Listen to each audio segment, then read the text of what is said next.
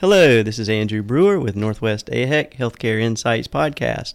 Today I have the pleasure of hosting my guest, Danielle Lamphere, who's the CEO of Sneeze, the Sneeze app, and SneezeSafe.com. She is also the Associate Vice President of Best Health for Us and Best Health for Business, which is the corporate wellness arm of Wake Forest Baptist. Welcome, Danielle. Thank you. Thanks for having me. So let's go start from the beginning. There's an app. It's called Sneeze. Yeah. And give us a little background on how all that got started. Yeah, so the Sneeze app was invented by Dr. Bill Satterwhite and Dr. Steve Hodges, who's a pediatric urologist. Dr. Satterwhite is a pediatrician. Invented that in 2016 with the idea that, they just felt like parents, and they as pediatricians really wanted to know better what was going around in the community, and that parents needed that information in order to make good decisions about healthcare for their families. So to be able to know, is strep throat going around at my school, or is lice going around at my school, that sort of thing. And so it really was a crowdsourced app, so sort of like Waze for illness.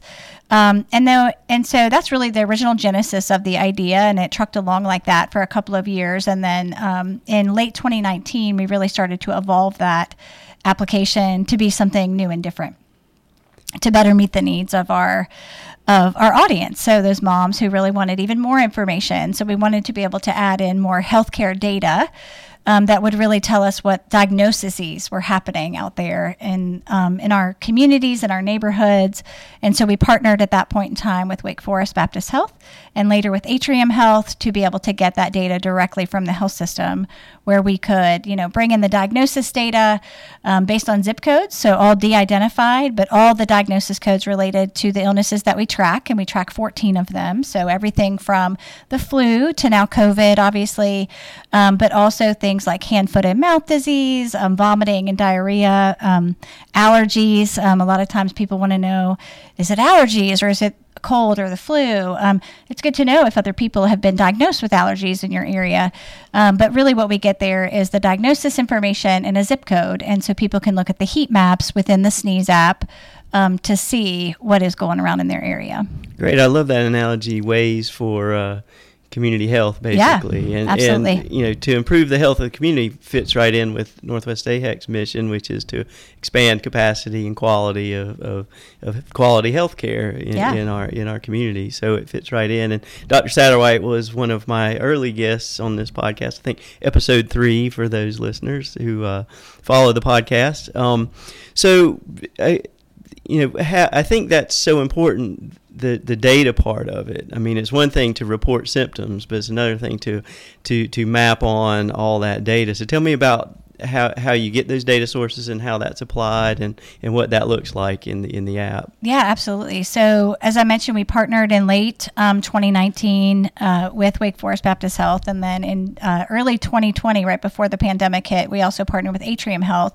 And the idea was that we would get all the diagnosis data from the pediatricians' offices and the urgent cares and the emergency rooms, primary care practices, and see what's really going around. And so that data actually is completely de-identified. You don't know whose it is. All we know is what those diagnosis codes are and what zip codes the people live in that were diagnosed with those conditions. And so the data comes from the electronic medical record out to a data warehouse. It's stripped of all the information that might identify it, and then all we get is that data feed.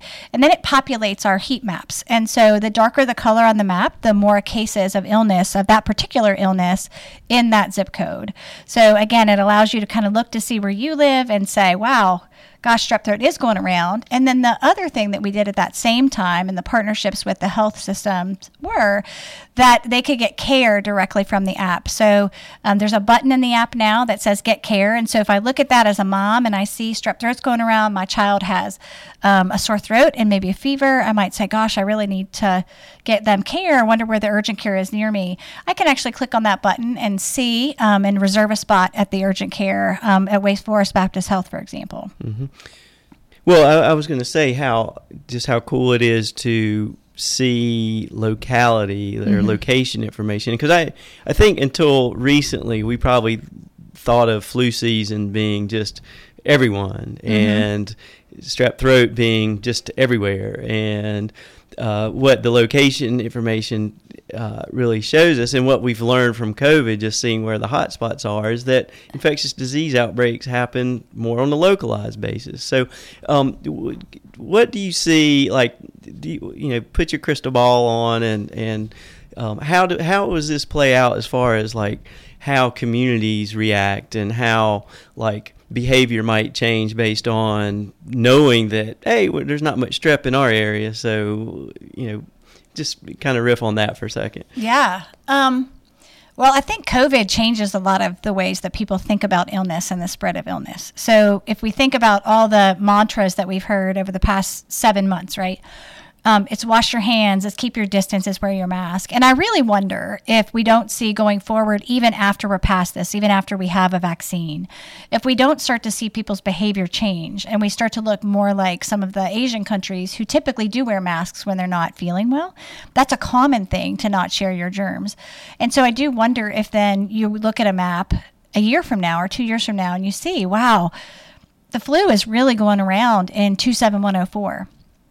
I think I might wear my mask out today when I go to the grocery store because my family member is recovering from cancer, or I have a chronic illness that might make me more susceptible to that. And so it really might long-term change our behavior, which I think is not a bad thing necessarily, because overall that would help us be more well as a community. So really our driving force at Sneeze is really to help people get smart, not sick. So the information in the app itself is really designed to do that. In fact, all of the things that we work on now in the Sneeze space are all about getting smart and not sick. Mm-hmm. Now, you, well, let me continue on that for a second. Once I think the shock and trigger over everyone having to wear masks wears off, I think we will realize those opportunities to prevent spread of infectious disease. And it'll be interesting to see how other infectious disease react to human change in behavior now that we're all considered petri dishes of bacteria. Yeah, one actual interesting anecdote is that we work very closely at Wake Forest Baptist Health, as well as with Sneeze, with Wake Forest University. So you have there a congregate community living environment, a total of almost 9,000 people between students, faculty, and staff. And they track over time, and have for years, influenza-like illness. So they look for symptoms, because when you get an illness on campus, particularly in a communal living environment, things run rampant, just like they do at a retirement community, for example, right? Or a daycare. Or a daycare, exactly. That's a great analogy. And so, they started looking at their influenza-like illness right now. And even with all the increased calls that they've had over some of the COVID type things, what they aren't seeing is flu. And right now is a time where they typically would actually see quite a few influenza-like illnesses. And so they've had a significant decrease as a result of the fact that people are washing their hands, staying 6 feet away, and wearing their mask. And so it really is that behavior is having a huge impact on other communicable illnesses in our environment, so in our community. So I think, again, if we've done nothing else but learned how to better wash our hands, I think we're better off as a society, right? That will prevent a lot of illness going forward by doing better, practicing better illness reduction strategies, right? Now, I'm not an infectious disease expert by any stretch of the imagination, but I've always heard that there's some value to, letting your kids eat the sand in the sandbox at the playground, and, lick the swing or the slide rail or something, because you can all those things. Yeah, yes. Yeah, exactly. So you're going to build up some immune system. Are we at risk for lowering immune systems over time if we don't expose ourselves to the non-lethal but maybe somewhat illness causing germs? I mean, I'm just curious. Yeah, that's a great question, and I'm not an infectious disease specialist either, so I'm going to defer to them. But I certainly think that it's a balance, right? So in all things, moderation. I think that was Ben Franklin or something who said moderation in all things, including moderation. Maybe it's the same idea there. So, again, I think it's that balance of there are some things that, if you get them, it's fine. It's an inconvenience, but other things we might really want to avoid that can be deadly. And the flu can be deadly. I mean, as we know. So, and again, I think it matters whether or not you have people in your life who are compromised, have compromised immune systems, are recovering from cancer or have another chronic illness. And so for those people especially, I think we want to be more careful no matter when the time is, whether it's COVID or other times. Yeah. Well, I think, as humans, we've kind of, at least in the Western world, we've gotten a little, or before COVID, we got a little comfortable with shared spaces and things like salad bars and condiment areas where there's you dip the spoon in and there's maybe a sneeze guard that covers half of it, but all that stuff's gone now. And I don't think it's coming back. Yeah, unfortunately, it probably, for convenience wise and things like that, it's probably not. But for germ spread, I always wondered about that. The King of the Hill episode where the world's longest buffet and the second longest sneeze guard, kind of thing. Well, yeah. But there's good things about what we've learned in COVID too, right? So the airplanes are now all loading from the back. Makes complete sense. I think Southwest used to do it from the very beginning. So rather than have people step all over each other and come into all kinds of contact, well, it's actually more efficient to do it that way. And now they've had a reason to do it, and probably they won't take it back. So it'll be interesting, I think, personally, to see, not on topic necessarily, but I think it'll be really interesting to see what happens post-COVID about what changes we've made as a society that maybe are permanent. Now, back to the app, I guess some of the rollout is like corporate and universities and stuff like that wide. Is it for individuals too? Can they just download the app and start benefiting from the localized information? Yeah, so the Sneeze app, absolutely. So the Sneeze app is actually intended for individuals to use and to be able to connect to care when needed and to track illness. And so again, they've got those 15 illnesses that we track within the Sneeze app, including COVID.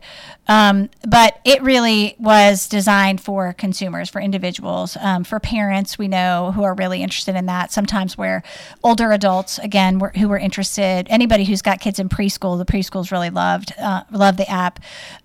We had to pivot when COVID hit. So there was not a lot going on in other illnesses at that time because we were coming into spring. So flu season was over, and then COVID really just took all the national attention, and people had different needs at that time. And so we actually pivoted into a brand new product. So the Sneeze app itself is available through the App Store, downloadable at Apple, at the Apple Store, Apple. Yeah. What is it called? Whatever the it Apple is. App Store. Yeah, that's obvious, Store. right?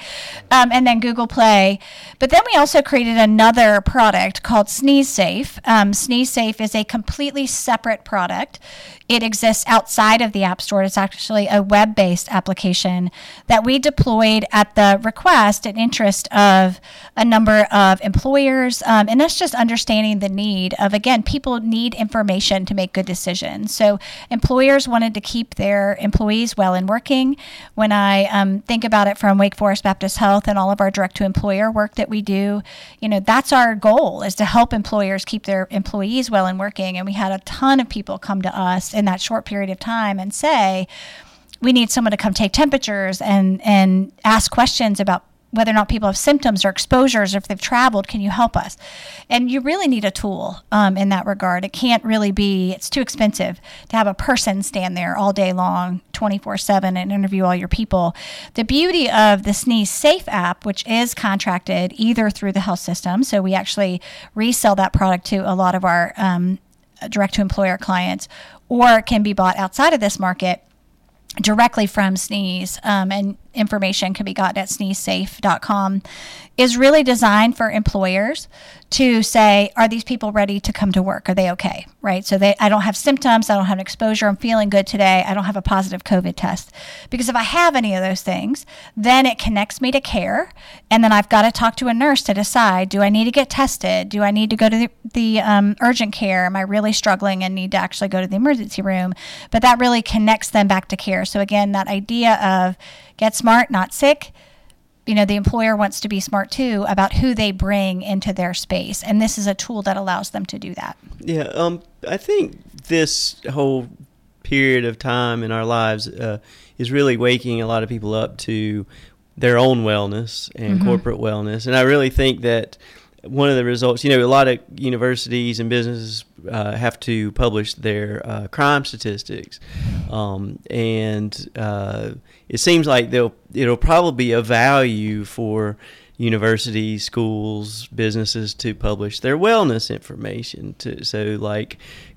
Days without employee sickness or total hours of employee lost productivity. That's a great point. I hadn't thought about that. And just have that's kind of here's how healthy and safe we are.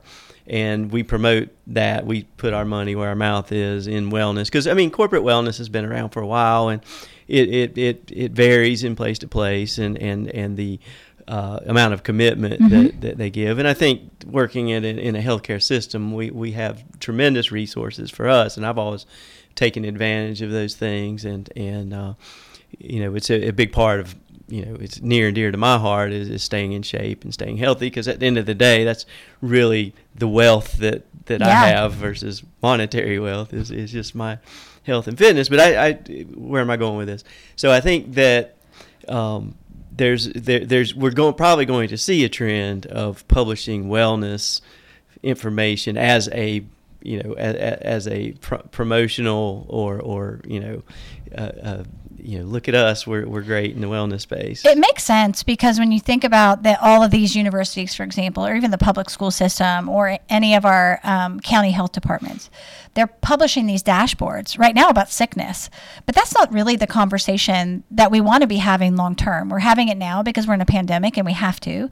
But long term, really, what we do want to be talking about is wellness. And how do we reduce our rate of diabetes, or how do we reduce our rate of high blood pressure? How do we reduce our rate of cancers, et cetera? How can we promote our numbers of screenings? What percentage of our women over the recommended age have had their mammograms, or how many people have had their recommended colonoscopies? Like, those are great things to publish and talk about. And it makes everybody more aware of the need to do them. And maybe, again, that might be one of those good things that comes out of the pandemic, is that we get used to looking at these dashboards of what's going on campus, what's going on at my business, what's going on in my county, what's going on when I look at the Sneeze app, right? It gives me that information. And again, it informs me. I can use that information, that intelligence, to make smart decisions for myself personally or for my family. And I think that's really important for us. The more information we have, if it's the right information, can be really helpful as it relates back to our personal wellness. Yeah, I think that's some of the benefits of the information age, and where we've come to with these supercomputers in our pocket called smartphones and all that as we get more used to understanding the data that each one of us produces, and then the aggregation of that and the sharing of that, and how beneficial that can be to human progress and development. I was, as you were talking, I was thinking about even from like a nutrition standpoint of like reporting how much sugar and salt was sold in this area over how much fiber and protein and vegetables or something like that. Like you could map health trends based on the nutrition of locality. Yeah, and then I think the challenge is for us to think about what information matters, right? Because there's so much information and data that's produced constantly. But which key pieces of information, which research certainly helps us determine that, should we really be focused on? What are those key indicators that tell us the important information? And I will say, so to take it back to the Sneeze Safe application, which is our COVID symptom tracking application, that's one of the ways that a lot of our employers are using it. So they're saying, what are the key pieces of information that we need to know as a business to say, should I leave this store location open or not? And so they've been able to divide and subdivide their populations into individual store locations, or even parts of the manufacturing floor. So we have one manufacturer out in Old Fort, North Carolina, who divides his entire, 60-person workforce into 6 groups.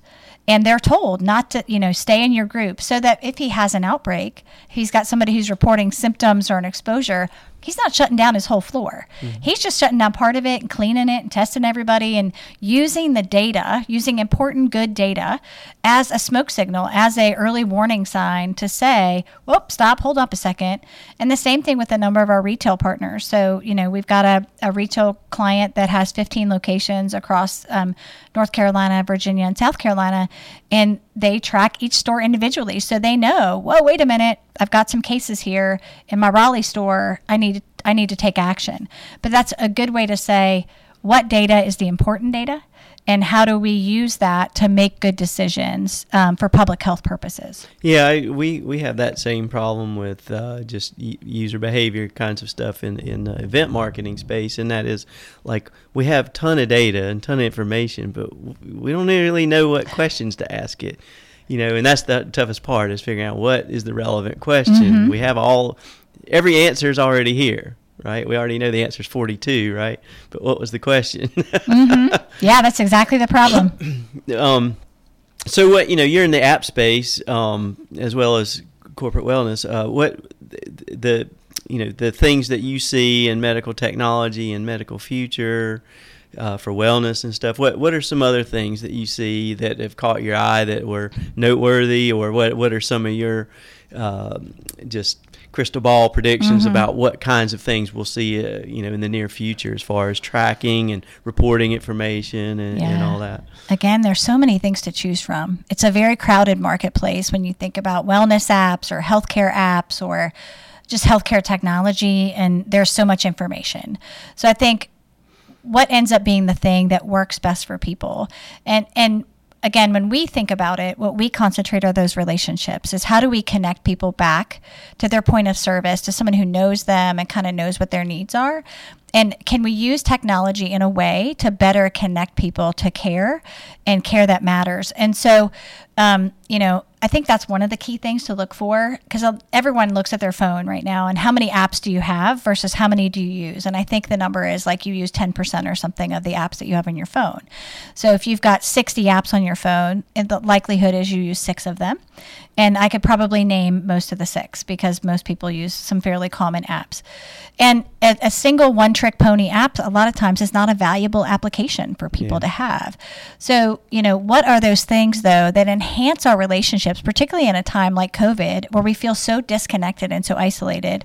And so where I think the market is starting to move, and where I hope it's moving, is back towards this place of using technology to connect people appropriately when needed. So can technology help determine when you as a person need to be connected to a provider, when you need to be connected to a doctor or a nurse or a counselor, behavioral health counselor? Can we use technology in a smart way, either through AI or decision logic, to make those smart connections, and for you to feel like that relationship is strengthened, and for the provider to feel like that relationship is strengthened? So rather than sending you off to who knows where, to an AI type situation or to a phone bank that's disconnected from your doctor, can we use it to strengthen relationships? So that's the kind of things we'd love to see and are continuing to build towards in our business, at least.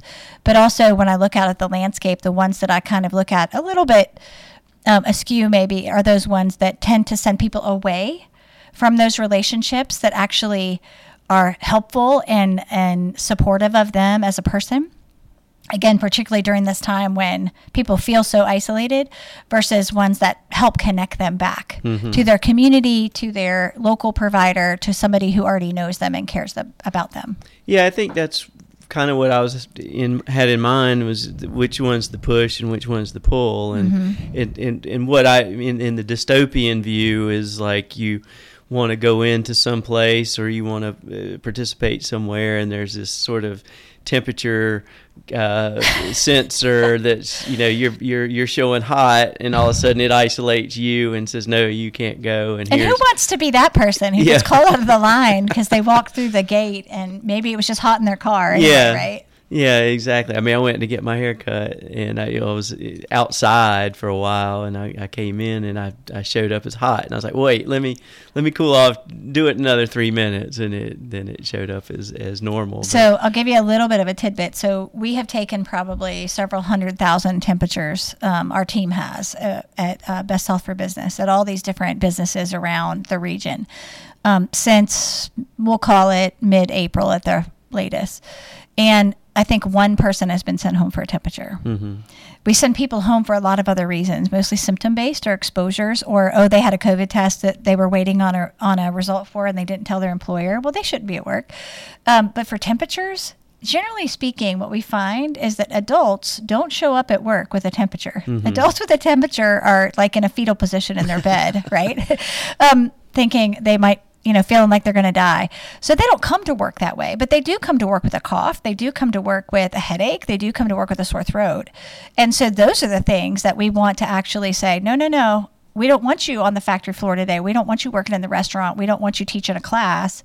We want you to go home and get tested. Mm-hmm. So, yeah, it's just interesting because the outward thing that we've all done, that they're doing at restaurants and they're doing at gyms, et cetera, is to take people's temperature, mm-hmm. which makes sense because it's a visual cue of we're doing something, which is important.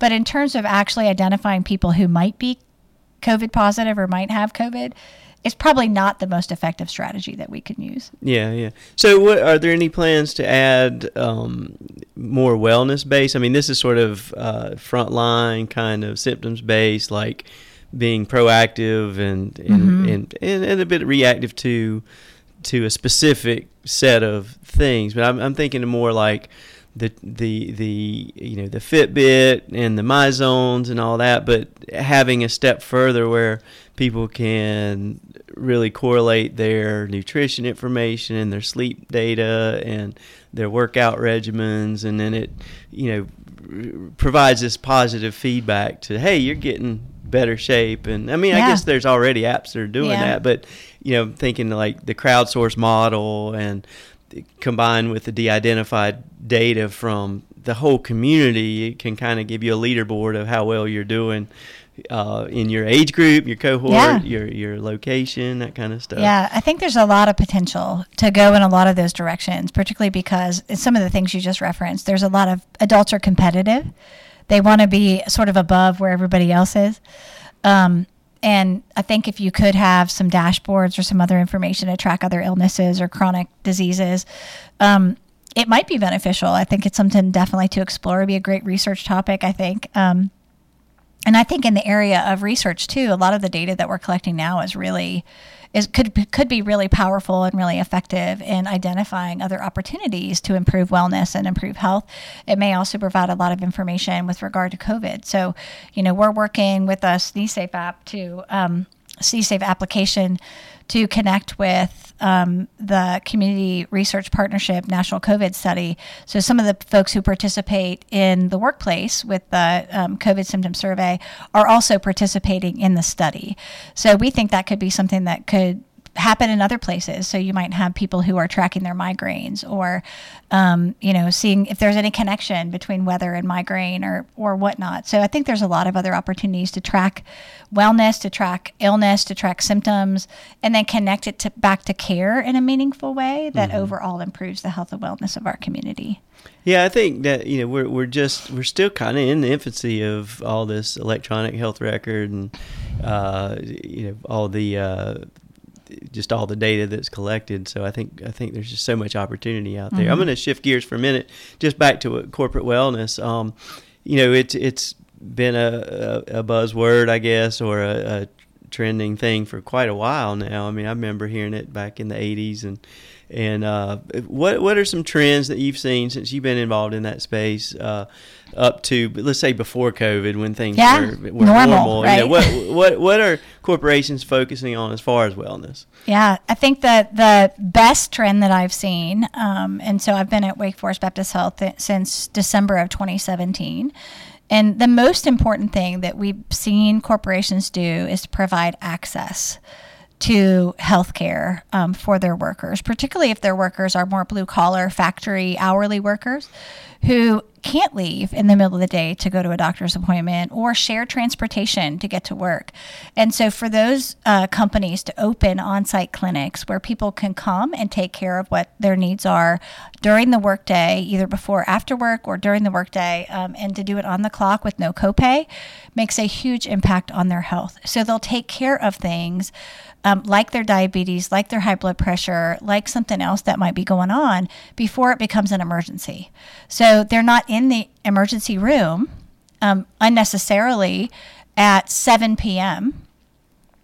Because they could go see the nurse practitioner or the PA at 2 o'clock in the afternoon when they had a break earlier off the line. Mm-hmm. So that access point being so close to where they are and them really not having restrictions on that access has really been one of the key driving factors, I think, to improving wellness from an employed population standpoint in the marketplace right now. I think the other major thing that we've seen is behavioral health and access to behavioral health in the same way. So we have a number of engagements where we deploy a CareNet counselor, a behavioral health counselor, with our nurses, with our nurse practitioners and PAs in the model. And again, people have access to that person. They know them. They feel comfortable with them because they've seen them. It's not that scary idea of, I'm going to call up a counselor that I've never met before. I don't know if it's going to be a person I connect well with. They're not really going to understand what my work environment is like. Instead, they get this person who's walked through their work environment, who knows, what it's like, who may know even what else is going on around them, and that they have easy access to for whenever they might need. So it might be sometimes that they just have a minor crisis that they need to get coached through, and that counselor can do that for them. It doesn't require a 45-minute sit down in their office. They can do that virtually, either by video or by phone.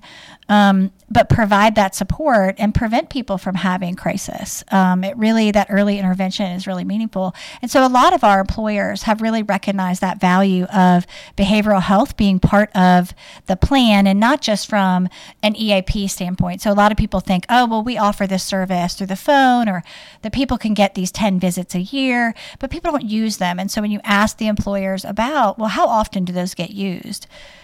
They don't. Mm-hmm. But yet when you look at it, a lot of the population is on antidepressants or anti-anxiety medications. And so clearly there's a behavioral health epidemic in this country that's not being managed well. And so by introducing counselors into the workplace environment, into these workplace clinics, you can really do a lot of good at a very close level to where people are actually working and living. People spend a lot of their time at work. Mm-hmm. And the people that they interact with largely come from work, right? Mm-hmm. And so that's also where a lot of their stressors come from. That's where a lot of the drama in their life may come from.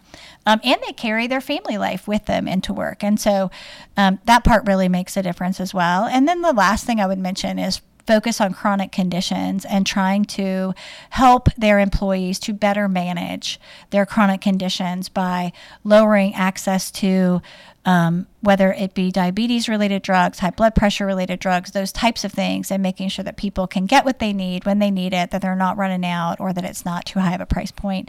Because a person with diabetes who's well managed over time and also in an individual year is going to be a much less expensive participant on the health plan than one who isn't. But they're also going to be much more present at work, much more productive at work, and they're more likely to stay in a job when they have good access to good health care. Yeah, I think that was a great summary. I think, or overview. I think the old viewpoint of employee wellness is healthy snacks in the snack machine and little blood pressure checks, lunchtime yoga, mm-hmm. and movement opportunities and stuff like that. I mean, I'm lucky enough to work here where there's we get standing desks and we get ergonomically evaluated and we have employee health, and we have these little stations around where we can check our blood pressure and do all that. So just self-knowledge, mm-hmm. too, about what's available to you and that kind of thing. What kinds of things? I mean, is behavioral health such a huge topic? What types of things do you see employers doing to motivate employers to actually be invested and committed to their own wellness, not just access to services, but to really be proactive mm-hmm. and motivating through, what kind of incentives do you see out there that promote wellness and lowering cholesterol and blood pressure and BMI and all the things? That's a great question. I think the conventional wisdom was to provide incentives, like you said. We see over time, the last 10 years or so, a lot of employers have paid people to do their annual biometric screening, or paid people to a health risk assessment, or paid people to do a series of health coaching appointments. At the end of the day, though, I think that people need to make a decision for themselves, that they want to feel better, that they want to improve their health. But a lot of times that is tied to all the other things in life. So we're not, as humans, we're not single dimensional. There's all those other factors about why have I not lost weight? Why have I not controlled my cholesterol? Why have I not invested in my behavioral health? Why have I not gone to see the counselor? Oftentimes it's not about that I didn't get the $150 incentive, right? It's about, did I have the time? Did I have the bandwidth? Like just mentally, right? Do I have mentally the bandwidth to go to the grocery store, to plan my meals, to cook a healthy dinner for my family? Or am I coming out of my job after 12 hours, mentally exhausted, physically exhausted, and like the only thing I can do is drive through the drive-through, right? And oh, by the way, I haven't had time to get my mammogram or to go to my annual doctor's appointment or even know what my cholesterol is.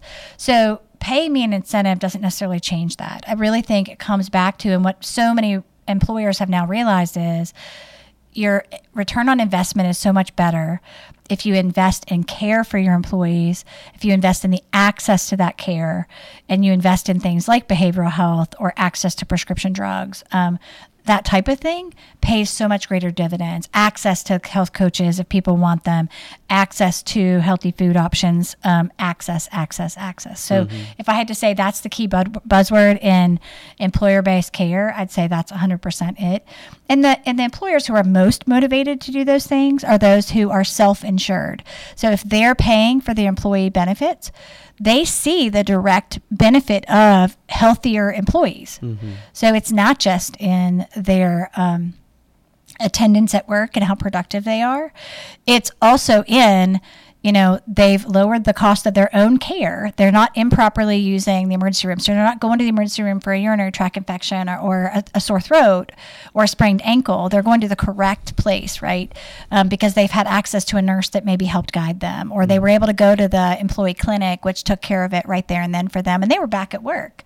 So the best clinic like that operates like some of our great examples where I can walk away from my desk. I've scheduled an appointment for myself in between my meetings. I can walk into the clinic. I'm back out with my prescription 20, 25 minutes later. And I'm on my way to being well again, or I've been able to get my blood pressure medicine adjusted in that same period of time. So I can't stress the access piece enough, because I think that's where it really makes the big difference. And I would personally at least much rather see employers invest in those things, in direct care and making sure their people can get access to that care, than I would in them paying incentives or providing prizes or trips or any of those types of things, because the people who tend to participate in those are the people who are already well. They're the most healthy ones. And if we look at all the populations that we've worked with across dozens and dozens of employers, that including the ones that work here, the people who participate most actively in our programs, for the most part, are the ones that are already really pretty well healthy and on a journey. That's not always the case. We've certainly seen lots of great success stories of people working with our health coaches and dietitians who've made huge changes in their own health and invested in that way but again, they had access. They had access to a dietitian. They had access to a health coach. They had access to the information. So that piece of it always makes a big difference. Yeah, that's great. One of the things I've noticed throughout this pandemic is that the messaging coming from public health is the 3 W's. And I jokingly say, remember the 3 W's: eat nutritionally dense food, exercise often, get plenty of rest, and drink water. And if people say, well, that's 4 and there's no W's, but it's like, that's the conversation I think we need to have next. Yeah. And looking at some of the data that comes out of all the COVID studies, there's an obvious one of vitamin D deficiency that I've seen, and again, I'm no infectious disease expert, but I think vitamin D deficiency, it makes you susceptible to a lot of things. Or excess sugar in your diet. I mean, if you think about sugar in the diet and the American diet and how full of added sugar it is, and what's its impact on immunity. Yeah. Your immune system, what are we doing inadvertently, right? Not meaning to our immune systems that make us more vulnerable to germs that come by us. And truly, like you say, working out and eating well, and you'll certainly help yourself. It's not going to be perfect. You'll still catch things, but you probably won't catch as much or have as bad of a time with them. Well, that's what I think is missing from the discourse is the proactive get yourself healthy and boost your immune system, or at least keep it strong, or maybe the other side is don't do things that will weaken it. I mean, it's proven that sauna is good for the immune system. I mean, heat shock proteins and all this. I mean, you can go look it up. It's a real thing, evidence-based, research-backed. And one of the things I did 3 or 4 times a week was sauna and steam, and then cold rinse after that. So that was sort of my routine. And now I can't do any of that stuff. So I have to augment it with more running and pay more attention to diet and things like that. And I'm at that age, my last physical, my doctor said, can't outrun genetics and time. and I've always had these healthy checkups. I've always been pretty dialed into wellness and my personal health. And this last visit, it was like, okay, time to wake up that, there are things you got to pay more attention to and do more of and cut out more of this and that. And so, yeah, but I want to see in a public discourse that, and I guess, along with all this infectious disease information, it would be great to include some wellness metrics for the community, and we all can be a part of that. We have this notion that we're individuals, but we belong to communities, and we have interest in raising the level of all humans around us. I think. Get smart, not sick, right? Yeah. So it all comes back to this idea of what can I do to help myself and my community stay healthy. And I think you're right. We would love to shift the discourse in the community, nationally, at individual businesses, to healthy and not sick. And how do we get there? I think we have to deal with the illness first. We've got to get everyone to kind of get to that place of healthy stability, and then start moving more and more towards the wellness side, and dealing with all those other factors. Your physical health is not purely about your physical health. It's about your financial health. It's about your psychological health. It's about your spiritual health. It's about, do you have support of your community?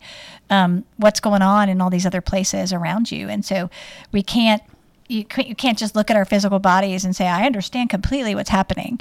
It's so much bigger than that. And I think hopefully the discourse is starting to shift and look at all those different factors. I think looking at behavioral health and the impact that has on our physical health, right? Yeah, it is a holistic view, and I think that the cool thing about the physical part of it is everyone could take an extra step today, and that is a progress towards a better and healthier tomorrow. And that's what's so cool about we each have the power to do something, to be active, to do less of something that creates disease in our body, any toxins and stuff. So when you're getting ready to take that next drink of alcohol, it's like, was this doing me any favors, or am I just prolonging the pain till tomorrow? And if I go take a walk, I'll maybe lower my stress level too, right? Right. So I think. And that's one of the things I've noticed about all summer. Way more people walking on the trails, and at least maybe, those are the good things. And I just sort of waxing philosophical. I mean, things are good when they're good, and when they're good, you kind of don't pay attention to a lot of these things that are lurking in the shadows. And COVID has kind of woken me up, and I know a lot of people up to, the things that aren't in your control, and what types of things can you do to combat the entropy that happens from that. And I think, that was the scariest thing for me this year, was like all the things I relied on for my personal well-being, a lot of them disappeared. And therefore I was like, I've got to respond some way, not negatively. I don't want to make it worse. So what, really what's meaningful? And it's really help me re-energize and recharge my own personal wellness, including mental health. That's great. And I think it's probably exposed that for a lot of people. And I hope that we all come out of this stronger as a society, and in the whole global economy and the global community. Everyone really picks up the value of personal health and how important that is. Because again, time is all we have, really, and we want to make the best of our time. Absolutely. So, okay, off my soapbox. Last couple of questions. So you're in the app space. Are you ever worried as a business that Google or Apple or some big company is just going to come swallow you up or introduce a competitor that just puts you out of business? It's always a possibility. I mean, that's a possibility for everyone, I think. And it's a great question. I think that one of the pieces of value that we bring to it is the understanding of the individual and the understanding of the health system and how to connect those two pieces together. And I think when you separate the patient from a provider, you separate the relationship, which I think a lot of those do. A lot of the apps that we've got on our phones don't have a human element to them. And for many things, that's fine. Mm-hmm. Shopping, oftentimes, if I'm buying toilet paper, which we all know was a great adventure the past 7 months, then I don't necessarily need a relationship with the person who's selling me the toilet paper. If I'm talking about my behavioral health, having a relationship with the person at the other end of the phone or the other end of the computer or the other end of the table is actually really important, and for me to feel that connection. So I think we're going to continue, regardless of what Google or an Apple or somebody else is doing, we're going to continue to focus on building in the space that we know is really well, and focusing on those key elements that we believe are really important, which is helping people to be educated, tied to their communities, and tied to those people who do help them to get well and stay well.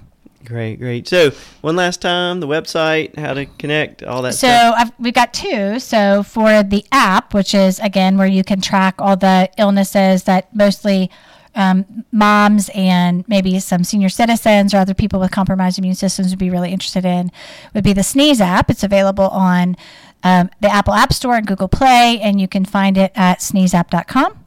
And then for employers or other health systems who might be interested in tracking COVID-like symptoms and exposures and using that to make good decisions for their business and to help their employees connect to a nurse or someone else who can help them make good decisions about coming to work or not, that is the Sneeze Safe website application, and that can be found at sneezesafe.com. So sneezeapp.com and sneezesafe.com. There is no E on the end of sneeze. Yes. SNEEZAPP.com and SNEEZSAFE.com. That's great. Well, I appreciate, Danielle, your time today, and thanks for coming on. Thank you, Andrew.